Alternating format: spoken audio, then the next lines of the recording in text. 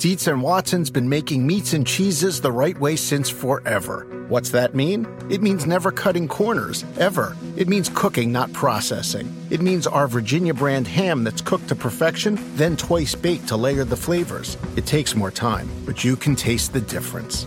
We come to work every day to do it the right way, even if it's the hard way. Because if it's not right for us, it's not right for you. Dietz and Watson, it's a family thing since 1939. For the ones who work hard to ensure their crew can always go the extra mile, and the ones who get in early so everyone can go home on time, there's Grainger, offering professional-grade supplies backed by product experts so you can quickly and easily find what you need. Plus, you can count on access to a committed team ready to go the extra mile for you. Call, click Grainger.com, or just stop by. Grainger, for the ones who get it done. This episode is brought to you by Progressive. Most of you aren't just listening right now, you're multitasking. But what if you could also be saving money by switching to Progressive? Drivers who save by switching save nearly $750 on average, and auto customers qualify for an average of 7 discounts. So multitask right now. Get your quote now at Progressive.com. Progressive Casualty Insurance Company and affiliates, national average 12-month savings of $744 by new customers surveyed who saved with Progressive between June 2022 and May 2023. Potential savings will vary. Discounts not available in all states and situations. You're going to walk into a pretty big game environment on Sunday. What's the value for a team like you guys just gaining experience in those big game, big stage moments? I don't see it being that much different. I see it, because everybody always, the rivalry, whatever, I think it's going to be, the same environment. So I don't see it being too much different, but, like I said, it's going to be fun. It's going to be a fun environment to walk into, their home field. I know their fans are going to be loud because there's not much to do in Green Bay except watch football, but...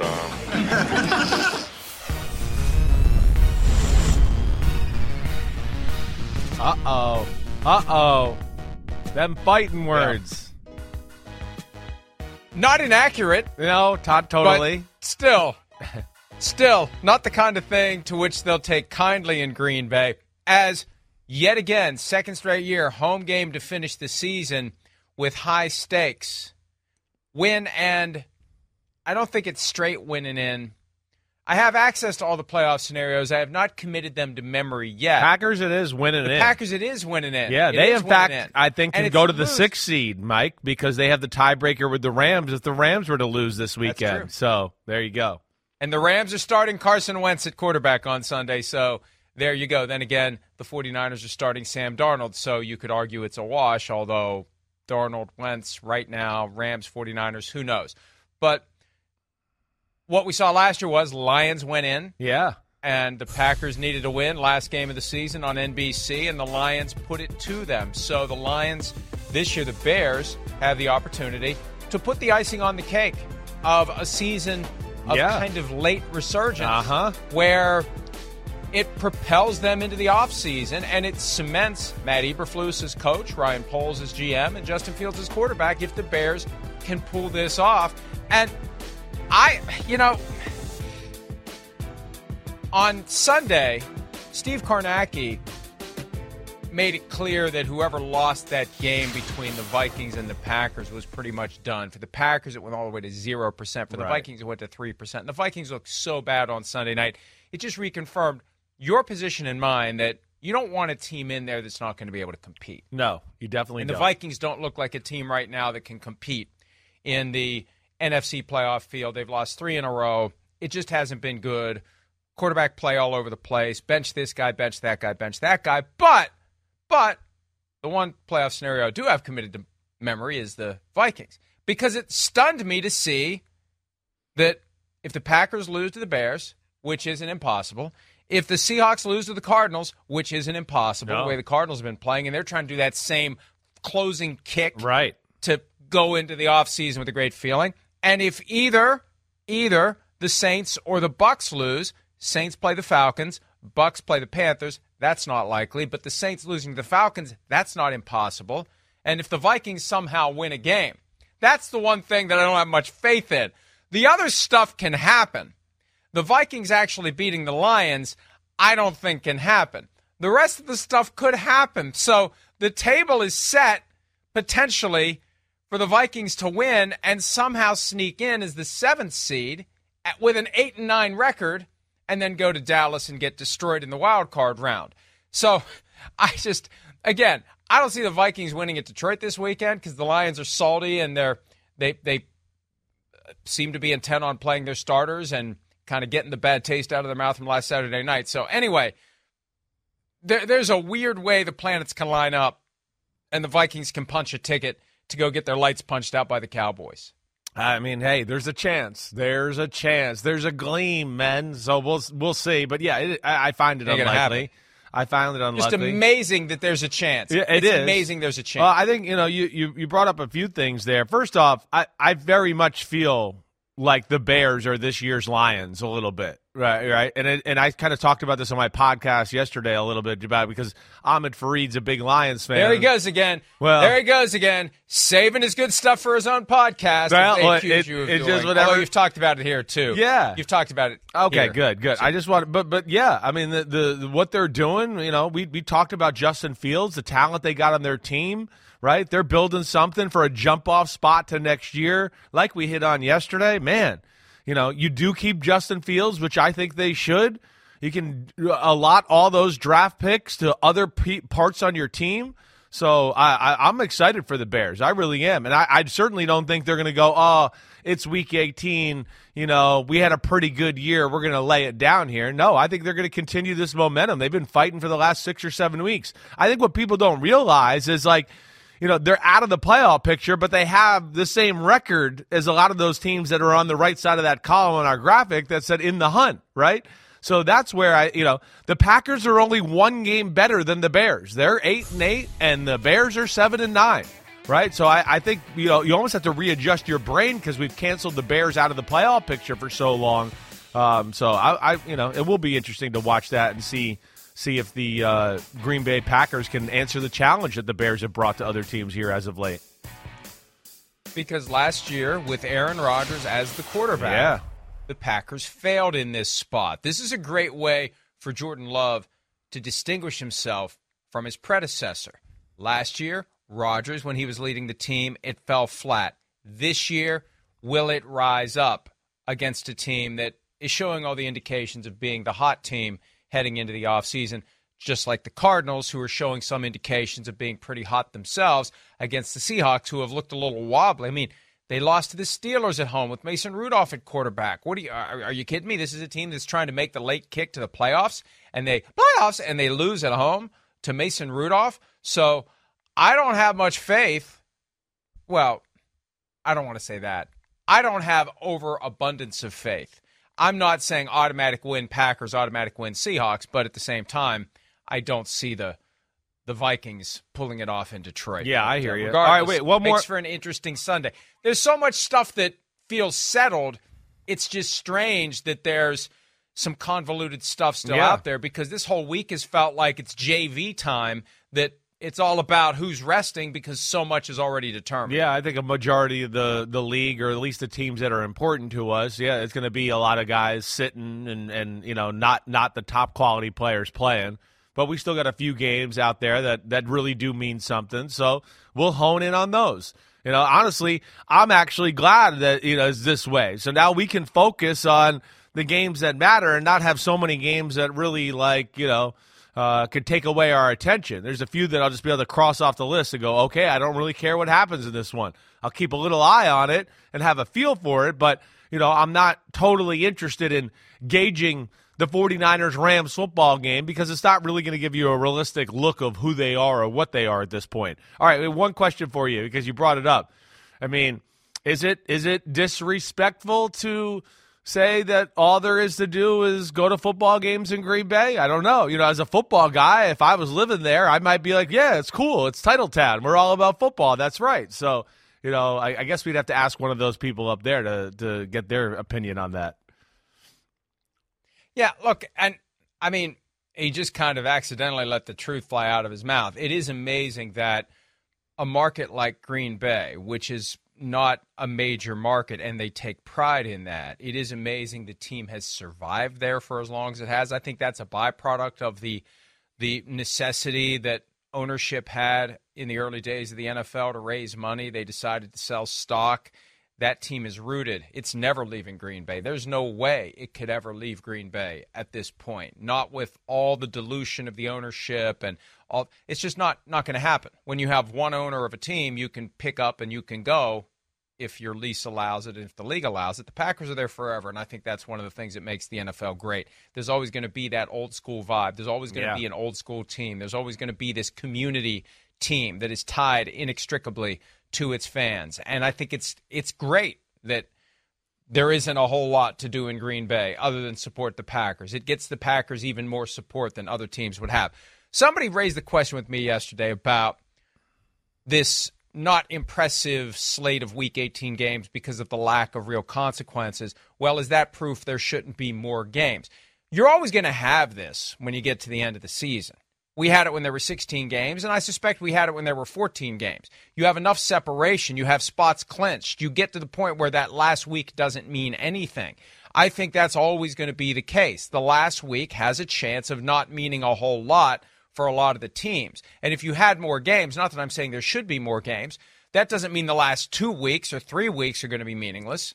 You're still going to have stuff that comes down to the last week, period. Now, the fact that there's 2 extra playoff spots helps. That keeps teams alive longer. Yes, if you had only 6 per conference, maybe last week would have been not as relevant across the board. But some weeks there's a lot of relevance some years, there's a lot of relevance in the final week, and some years there isn't. And this year it really didn't crystallize until week 17. It wasn't like we saw this coming. It felt for a while like it was all going to come down to 18 for a lot of these questions to be answered. It didn't. The 1 seeds determined week 17. Could have been week 18. Could have happened. Could have gone that way. You get a couple of games go differently, and it does go that way. Adds more drama to week 18. So it just kind of is what it is, as they say. But adding games wouldn't change that. No. It's not going to make it 2-3 weeks of irrelevant football. No, well, I mean, it shook out a little unlucky for us viewers that some of the teams, that are playing each other don't have anything. But still, we're sitting here in week 18, and there's 20 teams viable to make the playoffs, right? I mean, I know some of them are in there, but there's 20 teams so-called in it or alive right now. How much more do you want? I don't understand. Here's the thing I miss. This is the thing I miss, and I think about it the last 2 years. And what adds intrigue to this week is that we are forgetting how awesome it used to be for the fight for the number 2 seed because there was a bye week. That was another thing that added a lot of intrigue and interest to this last week of the regular season. Right? You'd have fights for that. Kansas City, by all due accounts, would still be available for the 2 seed this week if they still kept that and a first-round bye. Because if Miami loses to Buffalo, well, maybe they wouldn't be alive. Excuse me. 3. Yeah, they lost to Buffalo, so they're locked into 3. All right, so that messed up my point. But either way, I do miss that. Okay, I do miss that fight for the number 2 and that first-round bye, and that usually adds a little more, a game or two of interest too. To this whole conversation. I didn't know we were going to go there, but I'm thinking about the NFC, and of course that's still available too. Right. And hey, it would have even put more significance onto the fateful 2-point play that ended the Saturday night game between the Lions and the Cowboys, because it's not just a spot on the playoff tree. It is a bye. At least it used to be a bye. And I'm still not thrilled with only one team getting a bye. I'm not either. No. I just as soon say let's go 8-8, but you can't do it with 16 teams in the conference. You can't have half the teams make it. And I'm not saying they should add teams, but unless they add teams, it doesn't make sense to go to 8. By the way, I know that some verbs are harder to conjugate than others, and I'm also very sensitive to the possibility of another accidental scholar situation. Right. But shuck out, I don't think is English. Okay. I don't. Shook out? But I'm not sure. I was probably trying shook out, I think, is the right way to say it. I didn't know I shuck said that. out. Shuck, yeah. No, that was just misspeaking. That wasn't accidental scholar Simsism type material there. But I think we got some coming later. That's what they all are. Yeah. That's what they all are. Well, and I was inundated yesterday with emails. That's right. Once our show was televised on Sky Sports NFL. And by the way, good friend of the program, good friend of the website, in London right now, sent a picture of us in a pub on yesterday in London. Is that right? Or England or somewhere there. Yeah. But phone box is what they call it. Phone box is the word. Yes. So you had no idea, and I had no idea, and I found out yesterday over and over and over again from all of our great fans and viewers in London, UK, Ireland, phone box. Yes. See? Their phone booth would be the Simsism. Yes, exactly. See, I knew I was right. I mean, thank you for, the UK for, making Florio and everybody stand corrected that, I'm really speaking proper English and you guys are the ones that are lacking. You just got to keep up with me. I'll keep you sharp on what it's really called. I mean, they invented the language and we changed it here in America. I'm trying to teach everybody some history here. And you mentioned that you have some of the phone boxes in Greenwich. Yeah. The red British phone box. Right. So you see that the next time, that's a phone box. It's a phone when you're box. taking somebody on a tour of Greenwich, you can say, these are phone boxes. I'll take a picture of the ones around just town so you can see them in these little old English manners, basically, or what they are. There's two I can think of. I want one. There it is. There's the phone box. There's Pauline. What's up, Pauline?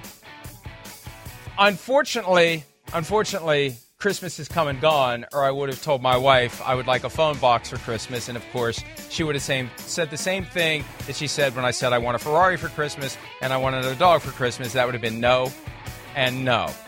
You get much more blunt answers from your spouse than you get from Santa Claus. Matt Casey chimes in with an important point as we're talking about the 2 seed. There still is relevance to the 2 seed, even though you don't get a bye, because you're locked into up to 2 home games for the playoffs. You get a weaker opponent out of the gates, and you avoid the potential track if you're in the same division. And we're looking at that with the Dolphins and the Bills in the AFC and the Cowboys and the Eagles in the NFC. Whoever doesn't win the NFC East finds themselves in the 49ers' path quicker. That team may have to face the 49ers and the NFC East champion to get to the Super Bowl instead of just one of them. If you're the 2 seed, there's a way things play out where you avoid one of the other great teams. Not that the Eagles still fall into that category now, but you get my point. You defer the 49ers game as long as possible, which, hey, to the extent the Cowboys would just like to get to the NFC Championship game, that 2 seed means a lot. Give me 2 home games, and I'll take my chances there versus a home game or a road game against the NFC South champion and then a trip to San Francisco. That's not the way to get to the NFC. No, I hear you. I mean, listen, you'd like to avoid that. There is that, right? I still don't think it's the same intrigue as a bye week and having that time off, right?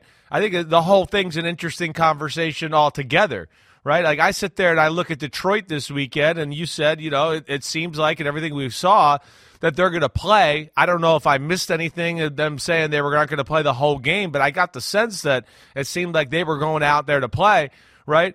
For a team like that, I don't know, is the 2, the 3 seed that important? I understand, of course, if you play that team, you're the 2 seed and you're the 3 seed in the NFC Championship game, you get home, you get the home game. I understand that. But would you put that, which I don't think there's a great chance of that happening anyways, over the fact of let's keep our team healthy and rest this week, and who cares if we're the 3 seed or the 2 seed? I think it's a value conversation. If I was coaching a team, I'd certainly be thinking about it a little bit. If it shakes out Dallas 2, Lions 3, and they both win their wild card games at home, right? And they'll play each other. The rematch between the Lions and the Cowboys is in Dallas. Yeah. If it's 3 Cowboys, 2 Lions, the rematch is at Ford Field. And this year particularly, given everything that happened on Saturday, and the Cowboys will be the living, breathing, football-playing symbol of the frustration that the Lions fans still feel 5 days after they believe they got screwed, makes it a little easier to get into full-throat 100-plus decibels, and here comes this thing that you hate, and they're coming to your place. I think you'd rather them come to you than you go back to them for the rematch. So even though a bye isn't in play, there's still something to be said. Even though home field advantage, when you look at it generally, isn't as critical as it used to be, I think specifically it is. High-stakes games, it is. The Cowboys, It is. You get the Cowboys out of AT&T Stadium. They've won 16 in a row there. It means something to them now, for sure. Even though, yeah. So 2 versus 3, even without a bye, still has meaning. And 2 versus when you get 2 teams in the same division, and one's going to be the 2 seed and one's going to be a wild card. That definitely means something. No doubt about that. It keeps you off the track to go to Santa Clara or Baltimore, as the case may be, in the AFC. And speaking of the AFC, let's get to that. That's the biggest game of the week, the most impactful game of the week. You've got the winner will be the 2 seed. The loser will be 6 seed, or the Bills could be out of it altogether. The Bills could be gone altogether. If the Jaguars beat the Titans and the Steelers beat the Ravens, who are going to lay down. And I see a lot of people saying the Ravens should lay down because it's better to get the Bills out than the Steelers. I disagree with that. I still think you don't want a division rival in the playoffs ever if you can avoid it. But that's the game. That's the one with the highest stakes of all of the games that are coming up this weekend. Bills-Dolphins. Bills could be anywhere from 2 seed to going home. That's just amazing to have that much of a swing. Yeah, it is. It's a huge football game. And as you've said, I mean, the Bills are certainly one of the best teams in football right now. To think that they can't be in the playoffs, possibly with a loss this weekend, would be incredible, right? I would err on more on, I mean, even, if I'm Baltimore, I'd still rather see Pittsburgh in the playoffs than see Josh Allen and Buffalo in that group there. But I understand your point. It's scary nonetheless with the Pittsburgh Steelers. They beat Baltimore this year once already, right, in Pittsburgh. Now, I mean, Baltimore dominated the football game, and that was the game they dropped like 3 or 4 touchdown passes and probably 150-plus yards of passes. But still, it's scary. And we know about that, common division opponent where they know your tricks and they know how to stop and play you certain ways that other teams won't. So that I hear that. But, man, this game this got all the billings of greatness on Sunday night. It really does. Of course, we got a Miami Dolphins offense and team that is very talented, but certainly not as high flying as we thought it was early in the year. Right? We've seen defenses have figured out a little bit how to defend them here, especially the good ones, the ones with defensive coaches who can think outside the box a little bit and, of course, have a little talent to go with it, right? Miami all of a sudden seems pretty ordinary when they have to play those type of defenses, and that's what Buffalo is. They're coming to town. Defensive head coach, they're pretty healthy. Miami's offense has struggled against teams that have a good front four, and they make the game ugly like we've talked about a little bit. You take away the screens, right? You take away the little pop slants that we saw early on in the game by the Miami Dolphins, and all of a sudden it's like, okay, so what else is there in the offense? What else are you going to do? Tua doesn't throw deep out routes or comebacks or anything like that. So, that's where it's going to be fun to watch. And then, I mean, we could break down the other side of the ball in a minute, but Buffalo's offense certainly not high-flying right now either. And that'll add to, the intrigue in the matchup as well. And one of the realities, and I guess it's fitting in a season where so many quarterbacks have been injured, both quarterbacks are on the injury report. They fully participated in practice yesterday. Tua Tagovailoa for the Dolphins will start there. He's got the lingering quadriceps injury. The thumb injury is off the report, but the left shoulder was on there as well. Now, in the aftermath of Sunday's game, Tua says he's good, it's sore, he's fine. Mike McDaniel, head coach, Monday said he's fine. Here's Tua from yesterday talking about that left shoulder injury he suffered in Baltimore. Tua, how's your shoulder feeling? Is it kind of limiting you in any way? How are you feeling? My shoulder's good, brother. It's all good. Thank you. And we saw on Hard Knocks you were complaining about inflammation maybe on the thumb. It was bruised. They show that.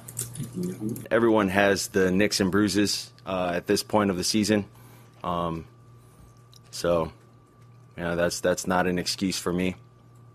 But that's what was going on. So, yeah.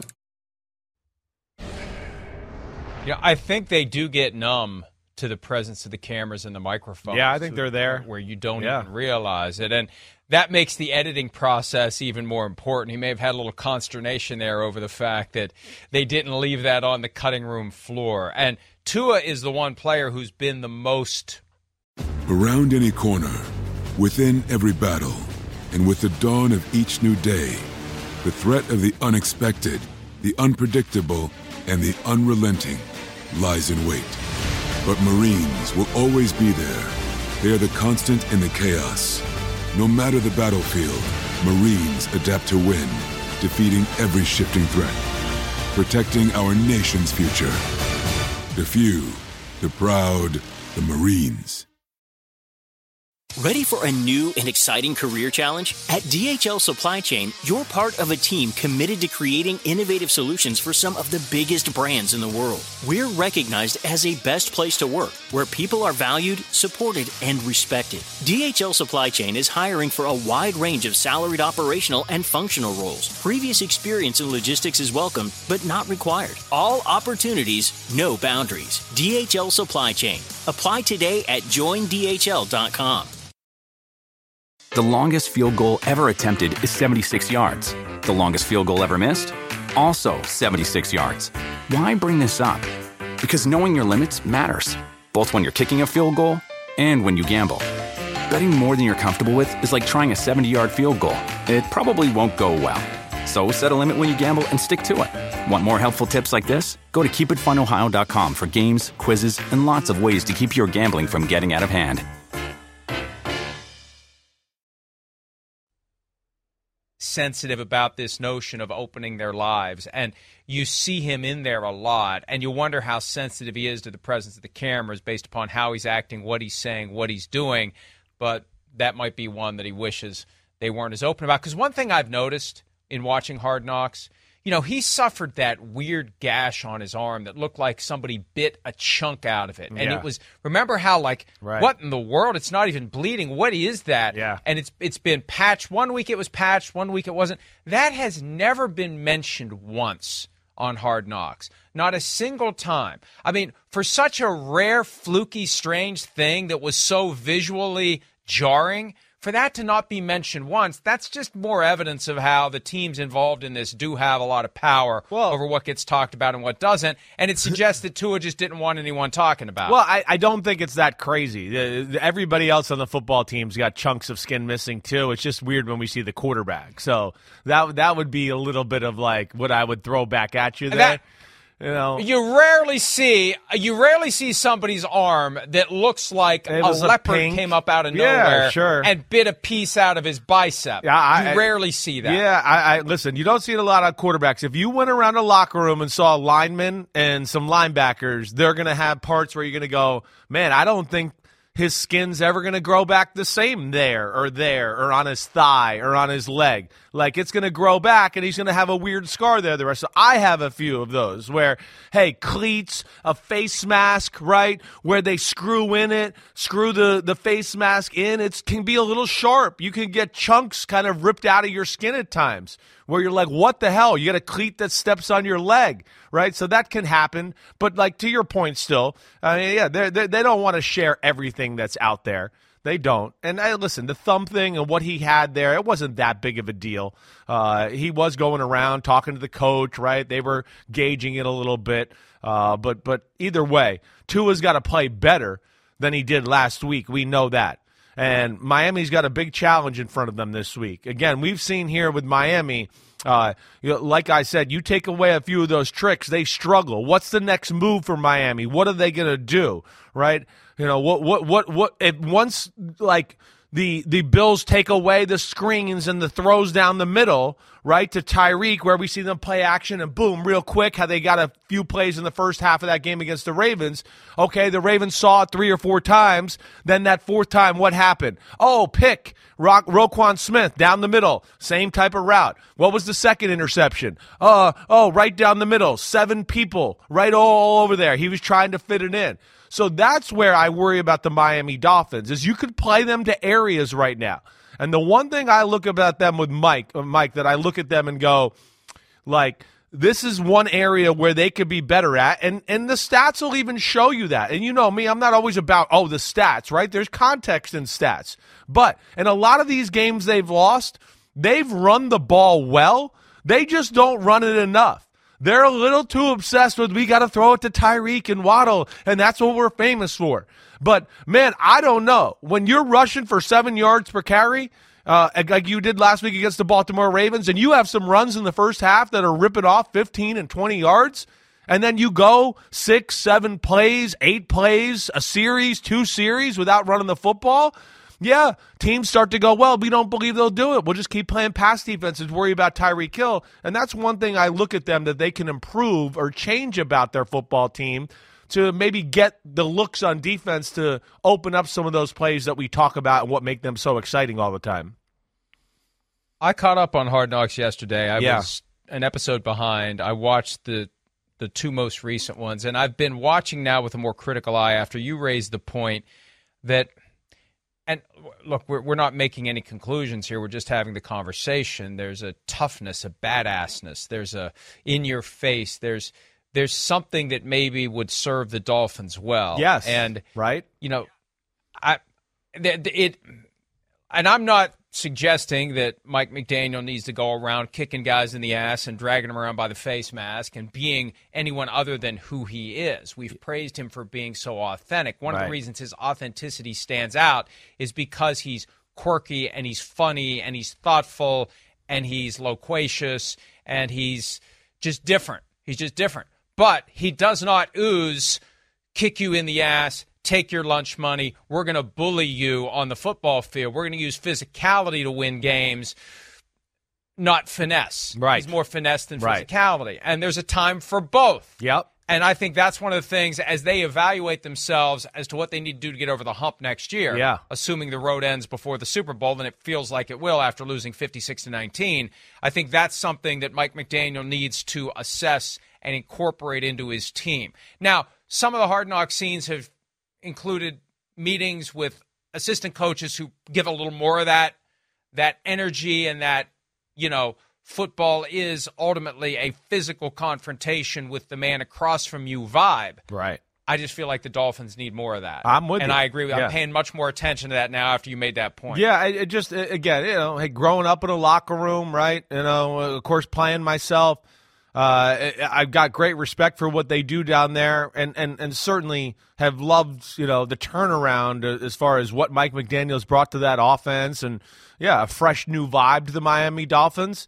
And of course, his magical ways of getting people open and designing cool plays it's really cool. But as we've seen this year, right, I mean, with the losses, what are all the losses have in common? It's kind of the gritty, tough, physical team that they go, oh, wait, this isn't going to be a track meet and high five. Like, we're going to be in the phone box and we're just going to punch and fight right here, right? And then it doesn't go so well in those type of matchups for the Miami Dolphins. You talk about the Chiefs, their defense, they can kind of do that. The Eagles, we know they're big and physical everywhere. The Titans, Buffalo the first time around, of course the Ravens last week. So there's an element there that, between watching them on the field and then watching the show itself where they could maybe be a little more uncomfortable in that building, right? The teams that I've been around and evaluated or watched or even know that are really successful, right? It's not always like so fun and positive and happy all the time. I think if you went in New England in the prime or you go into the 49ers right now, right, or a big week, a week where they're not, sitting players, John Harbaugh with the Ravens, like it's not always smiles and laughs. It's a little uncomfortable and a little like, oh, man, we got to play better this week and we got to be tougher, let alone I think the TV and film show, like they don't have like what you're saying, that reckless, hard-ass, like fly around, we'll just knock your head off no matter what, like the 49ers, the Ravens, some of the other teams we've talked about during the year. And again, every team that isn't where it wants to be engages in that process of identifying the weaknesses and addressing them, and we'll see how much the Dolphins can address that from 2023 to 2024 based on how things end this year. And I'm not saying they're done. No. I'm not saying it's over. Nah, they're scary still. 56-19. Yeah. 56-19. Right. On December 31. Right. So close to the playoffs. Right. I mean, look, they beat the Dolphins 70-20 in week 3. You take one like that just before the postseason. It's going to be hard to get people to believe, and it's going to be hard to get people in the building to believe. I think it's hard to come back from that. It's a slower process to come back from that kind of an outcome. I'm not saying they can't. They just don't have a whole lot of time to turn it around right after what happened on Sunday. All right, the Bills have turned it around. Yep. Go ahead. No, I think you're right about that. We kind of hit that when the Cowboys lost to the Buffalo Bills a few weeks ago, right? You just don't see teams that make deep run in the playoffs or get to the Super Bowl that lose by 21 or 37 or whatever. It's really rare. I can't think of a team that made it to the AFC championship game in any time in recent history that just even got to the AFC championship game or the NFC championship game and lost the game in that fashion late in the year, right? So, I think your point is real, let alone now there's no Bradley Chubb, Xavier Howard's hurt a little bit, right? Jalen Waddle's battling something. So, they got a few issues here as they're kind of limping into the playoffs against Buffalo this weekend. The key is to bottom out at a time when you still have an opportunity to turn it around. I was thinking back as you were just saying what you were saying to the Steelers in 2005 when they bottomed out losing to the Bengals. Right. And started to climb out one game after another game after another game. The next thing you know, they barely get into the playoffs, and then they start winning. They're in the Super Bowl, and somehow they win it. Yep. You have to have an opportunity. After that low point, the low point has to come early enough that you can start digging, and that's exactly right. what happened to the Bills. The low point came. The turning point, as Rasul Douglas told me after his 2-interception Defensive Player of the Week performance against the Patriots, when Sean McDermott addressed the team after that article, 20,000-plus words, taking aim at McDermott from various directions, the notorious 9/11 speech that he gave a couple of years ago. They began to turn it around after that. They rallied around their coach. They've been winning. Now, they haven't been as impressive as they were that day they took out the Cowboys, but they've still kept winning. Yeah. And now this is going to be the test, the ultimate test. 2 seed versus possibly being out of it. Josh Allen, he's on the injury report with a neck, and I think there was one other injury on there too as well. Regardless, he fully participated in practice. Here he is. Well, before we get to that, before we get to him talking about Stefon Diggs, he says the neck's okay. It won't affect him at all. I can't imagine it affecting him. This is one of those games where you need to unleash Josh Allen. You don't worry about the future. Don't worry about him getting banged up. Get out there and let him do his thing. Let him run the ball. Let him run around. Let him throw the ball. Let him make magic. That's why he's there for moments like this, to take the game over, be Josh Allen, and carry the team on his back. We see it week in and week out where they want him to carry the team, but they don't let him unleash the full arsenal of things he can do. Right. This is one of those weeks where he's carrying the team, and you say to him, do whatever you have to do to move the football down the field, and don't worry if you get hurt. No, we've seen that from the Bills in the past, right? Must-win games, late December, January, whatever. All of a sudden they unleash a few more Josh Allen-designed quarterback runs. We know he's got a hard time gauging or sliding or, getting out of harm's way anyways. He plays, I don't know, am I wrong? Arguably the most physical brand of football of quarterback of anybody in the game right now. I don't think it's close, actually. And again, that's kind of why he's banged up. Because when things do get desperate, like they were a little last week, because they couldn't move the ball a lick on that Patriots defense, they started to run them, and they started to go, damn, lower your shoulder, because it's 4th and 1, and we need you to get the first down here. So run over this guy here and get the first down. Oh, here's another run. Run over the DN, and while you're on the way down, pitch it out to the back on your way down. So I would expect us to see some of that, right? Their passing game, not hitting on all cylinders. Definitely not. People have caught up, I think, to what Joe Brady likes to do a little bit. It wasn't overly creative to begin with. We know that. And the talent there at receiver is less than compared to the really good teams in football. So they're another team, a little, Mike, where, we talked about the Dolphins, and, the Bills have shown they can be gritty. They've shown that. And they did that in the Cowboys game, like you mentioned, right? They got to continue to lean on that. You've heard me say with Kansas City, like, embrace the ugliness a little bit. I kind of feel the same way with Buffalo. Like, don't fall in the trap of just like, oh, we got to get in the shotgun and throw it every play. I'm okay with the shotgun and using Josh Allen like you're saying, but let's use it more through the basis of the run game. I think that's the best thing they got going right now. I do. When you look at that and James Cook and the way their offensive line's playing, and, of course, his ability to run the ball off that, to me, that's the number one thing they do that stresses defenses out when I watch them on film, and I would hope that they bring that out and continue to bring that out here through the playoffs, if they get in the playoffs. The other injury for Josh Allen is a right finger, and if you don't know which finger it is. It's hard to determine what kind of an impact it's going to have on gripping and throwing the football. And they didn't practice yesterday. They had one of those weird designations where didn't practice. This is an estimation of what would have happened if they had practice. Josh Allen would have fully participated in the estimation of the Bills with the neck injury and the right finger injury, so we'll see how much of a factor that is. That finger worries me a little bit until we know which one it is, because as you've explained in the past, different fingers have different degrees of significance when it's time to actually throw the football. Yeah, it'll be interesting to see if there's a wrap or anything we can kind of glean on Sunday night to see what finger it is, or if we figure it out through the week. But yeah, I'd be worried. I mean, if it's his ring finger, I'd go, oh no, that's trouble. He might lose control of the ball a little bit. As we've talked about before, if it's the pointer finger, the ball the finger that's on the top of the ball, I won't feel as bad. That's not as important as far as the quality and accuracy of the football. So we'll see where that goes. But like you said, we know this guy, right? He's playing. If his head's not falling off, he's playing. That's Josh Allen, and I respect that about him. Here's Josh Allen talking about one of the biggest issues hovering over the Bills in recent weeks. Stefon Diggs is basically MIA, taken out of the game. Here's Allen on the low production and basically how easy it would be or not easy to force the ball to Diggs even when he's covered. It'd be extremely easy to force him. That's where the balance comes in of needing to get him involved, but also trying to play the quarterback position the right way and find the guys that are, open in the progression. But again, make no mistake about it. We got to get him involved. We're our best when he's playing at his best. So that's something we're looking forward to doing. And just trying to, at the end of the day, we're just trying to win a football game and secure a spot in the playoffs.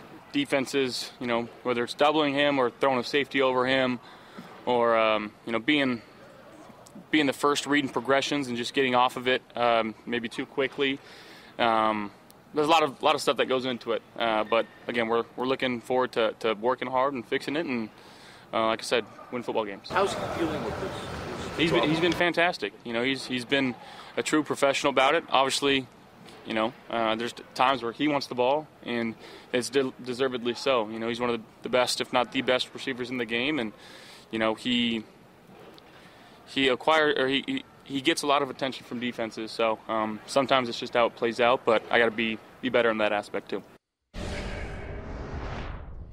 It really is amazing to see how they've taken away Stefon Diggs, and maybe it gets back to your point that Joe Brady's new offense, it's, the defenses have seen enough. We see with the backup quarterbacks, you get 2 or 3 games before they start to figure out what you're doing, then you got to be able to counter it, and the Bills haven't been able to counter it, and Diggs, these are not the numbers that you would expect from him over a 4-game stretch. 24 yards, 48 yards, 29 yards, 26 yards. Decoy is not why you have Stefon Diggs on your team. And the great receivers and the offenses that are great around great receivers find ways to get him the ball. And, that's the thing. If he's not open down the field, just still find ways to get him involved in the offense. Just get the ball in his hands. Just to keep him fully engaged. Yeah. I still think that it's on the offense when the door is shut through the traditional ways of getting him the football down the field. Yeah. You got to come up with other ways to get the ball in his hands and make him a part of your offense. Yeah, I totally agree, right? You see the Dolphins, you see the 49ers. Oh, wait, we haven't got Debo or Tyreek the ball. Let's get him reverse. Let's get him a screen, right? They need him involved. There's no doubt about that. Now, I think the lack of production, too, is a little bit about where their team has gone. I think one of the reasons they were sitting at 6-6 and, there was issues there with the offense and why Ken Dorsey got fired is because it became a little bit about, hey, we got to get shotgun and we just got to throw the ball to Stefon Diggs all the time. Oh, wait, we're losing, but we're throwing it. Look at all this. Great. So they've gotten into a little bit like, let's just do whatever we got to do to win the damn game. Stop worrying about stats or how Josh Allen looks or Diggs or the receivers or whatever. Just win the damn game. So I think that's happened a little bit here down the stretch where they've just said, we're not worried about anybody's statistical outlook, right? I mean, Josh Allen certainly hasn't had big stats either. He could sit there and go, wait, I'm like maybe the most talented quarterback in the history of football. Could we throw the ball more? But they've gone, no, we're going to win the games. We got to do whatever we got to do this week. So I think that's affected it. The Joe Brady offense, people figuring that out a little bit, right? And the other thing is, too, and you've heard me say this, is it's just, a few weeks ago, Diggs mentioned like he got doubled, right? Justin Reed for the Chiefs, I believe, added you on Pro Football Talk on social media and said we never doubled him during the game. I watched that Chiefs game on film. I watched the Patriots game last week on film, right? They didn't double stuff. Nobody's doubling Stefon Diggs, Mike. Nobody's doubling them. No, in the Chiefs game, there might have been 2 plays in the first half where they bracketed Stefon Diggs because he was in a position where he might run one of those option routes where he could go in or out. But I don't even know if it was doubling Stefon Diggs more than just doubling the guy in that position that they knew that was going to run that type of route. So he's not getting favoritism that way. It's not that. I think it's more about the way the offense is going, and they are running the ball, and they're trying to get James Cook and the tight ends the football a little bit. And then I think you couple that together with, the offense and people getting a feel for Joe Brady and all that. And I think all of that has led to Stefon Diggs' lack of production, let alone I don't think he's one of the 5 best receivers in football or anything like that. And if you watch film and watch teams play him that way, and I don't mean to say this disrespectful, they're not playing him like he's a superstar receiver. They're not. He's really damn good. But he is not in the class of, like we've talked about, Tyreek, Justin Jefferson, Deebo Samuel. It's not one of those guys. And, I think there's a little bit of a reality check in that, and that people need to realize that a little bit. And it makes you wonder, are there injuries we don't know about? He turned 30 not that long ago. We always assume that Father Time is going to catch up with someone in the offseason. There's a chance that Father Time starts to catch up with you during a season. You're not recovering week in and week out to just the grind of playing in a game. Your body's starting to tell you things. I don't know any of this, but if they're not doubling him, if they're not making concerted effort to take him out of the game plan, which makes it easier to shut down the rest of the offense. If you're not devoting extra resources to taking away Stefon Diggs, then there's something there. There's something up. And there's always been a weird vibe. Not always, but for the past year or so, there's been a weird vibe between Diggs and the Bills. You don't know what the cause of it is. And he's been remarkably quiet. It feels like it's the last year. There haven't been any clips. Yeah. Well, it does. It feels like this is it for Diggs. And that's why he's being quiet. Cap charges, the future guarantees, etc. He knows. Well, remember the Trayvon Diggs tweets from several weeks back, and it just created a sense that he's not making this stuff up. He's talking to his brother, right, and he's saying out loud the things that his brother might be telling him behind the scenes. So you're right. It feels like the train is coming into the station for Stefon Diggs in Buffalo, and we'll see where he lands next year. By the way, Tyreek Hill, this was kind of alarming yesterday afternoon when the word came out. He's at practice and he had to leave because his house was on fire. And it looks like extensive damage was done at his house. There's video of him in a walking boot on his left foot still, and you could see he's a little annoyed and perturbed, as anyone would be as their house is burning down.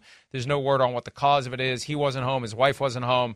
So big house, expensive house, and a huge element of turmoil that gets thrown into your life at a critical juncture of football season. Right. Because now your life is turned upside down. You're going to be staying somewhere else. Your routine is completely disrupted away from football. It does make football and work kind of a sanctuary. It's the only place where things are still normal. That's the benefit. But when it's time to clock out and go home, his life is going to be in disarray for the remainder of the season and longer. Yeah, it's a pain in the butt, certainly. I mean, it is a distraction. It's Wednesday practice yesterday, and your best offensive player had to leave the facility, right, and go take care of his family and his house, which he should. Thank God nobody was hurt. Everybody made it out okay, and it sounds like, from what I read, it was all limited to really one, maybe two rooms in the house, so they got it under control. But, no question, you're right. You would think he had to sleep in a hotel last night and certainly turned his life upside down and takes him out of a little bit of a rhythm. But hopefully he can block all that out and keep being the cheetah when it comes to football on Sunday night. You've got the combination of the fire damage and the water damage to put the fire out. And you'll have exposed areas to the elements after that. I don't know how you seal off a house and stay in part of it. I just don't know whether it shuts down the whole place. Regardless, it is a major ordeal. Anytime something like that happens to your house, it is a major ordeal that turns everything upside down. Years ago, our water pressure, unbeknownst to us, was through the roof, and it popped the line going into the tank in one of the toilets in the upstairs bathroom, and the thing just was doing this all day. Free water all day. Wow. And I came home, and I opened the door in the basement, and it was like, uh-oh. And and that was a major ordeal, and there was no fire damage, but it was just water. I mean, water and fire, and it's a horrible problem for Tyreek Hill. And again, going to work is going to be his escape from this notion that your life gets turned upside down by something like this, because it does, and we wish him and his family the best as they try to get through this. The good news is nobody's injured. Everybody's fine. That's fine. But it still has screwed up your house, and it screws up your life in this whole process of figuring out how to get everything fixed and get everything back to the way that it was. All right, let's take a break. Plenty more PFT Live to come, including the question of whether to rest starters and how much rest to give them in meaningless Week 18 games as the postseason looms. We'll take that up again when PFT Live continues right after this. The longest field goal ever attempted is 76 yards. The longest field goal ever missed? Also 76 yards. Why bring this up? Because knowing your limits matters, both when you're kicking a field goal and when you gamble. Betting more than you're comfortable with is like trying a 70-yard field goal. It probably won't go well. So set a limit when you gamble and stick to it. Want more helpful tips like this? Go to keepitfunohio.com for games, quizzes, and lots of ways to keep your gambling from getting out of hand.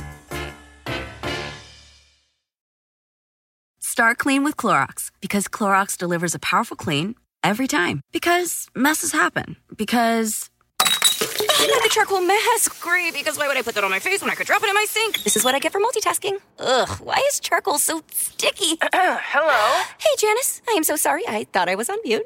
No, we don't need to reschedule. I'll just stay off camera. Ooh, yeah, that happens. So start clean with Clorox. Use Clorox products as directed.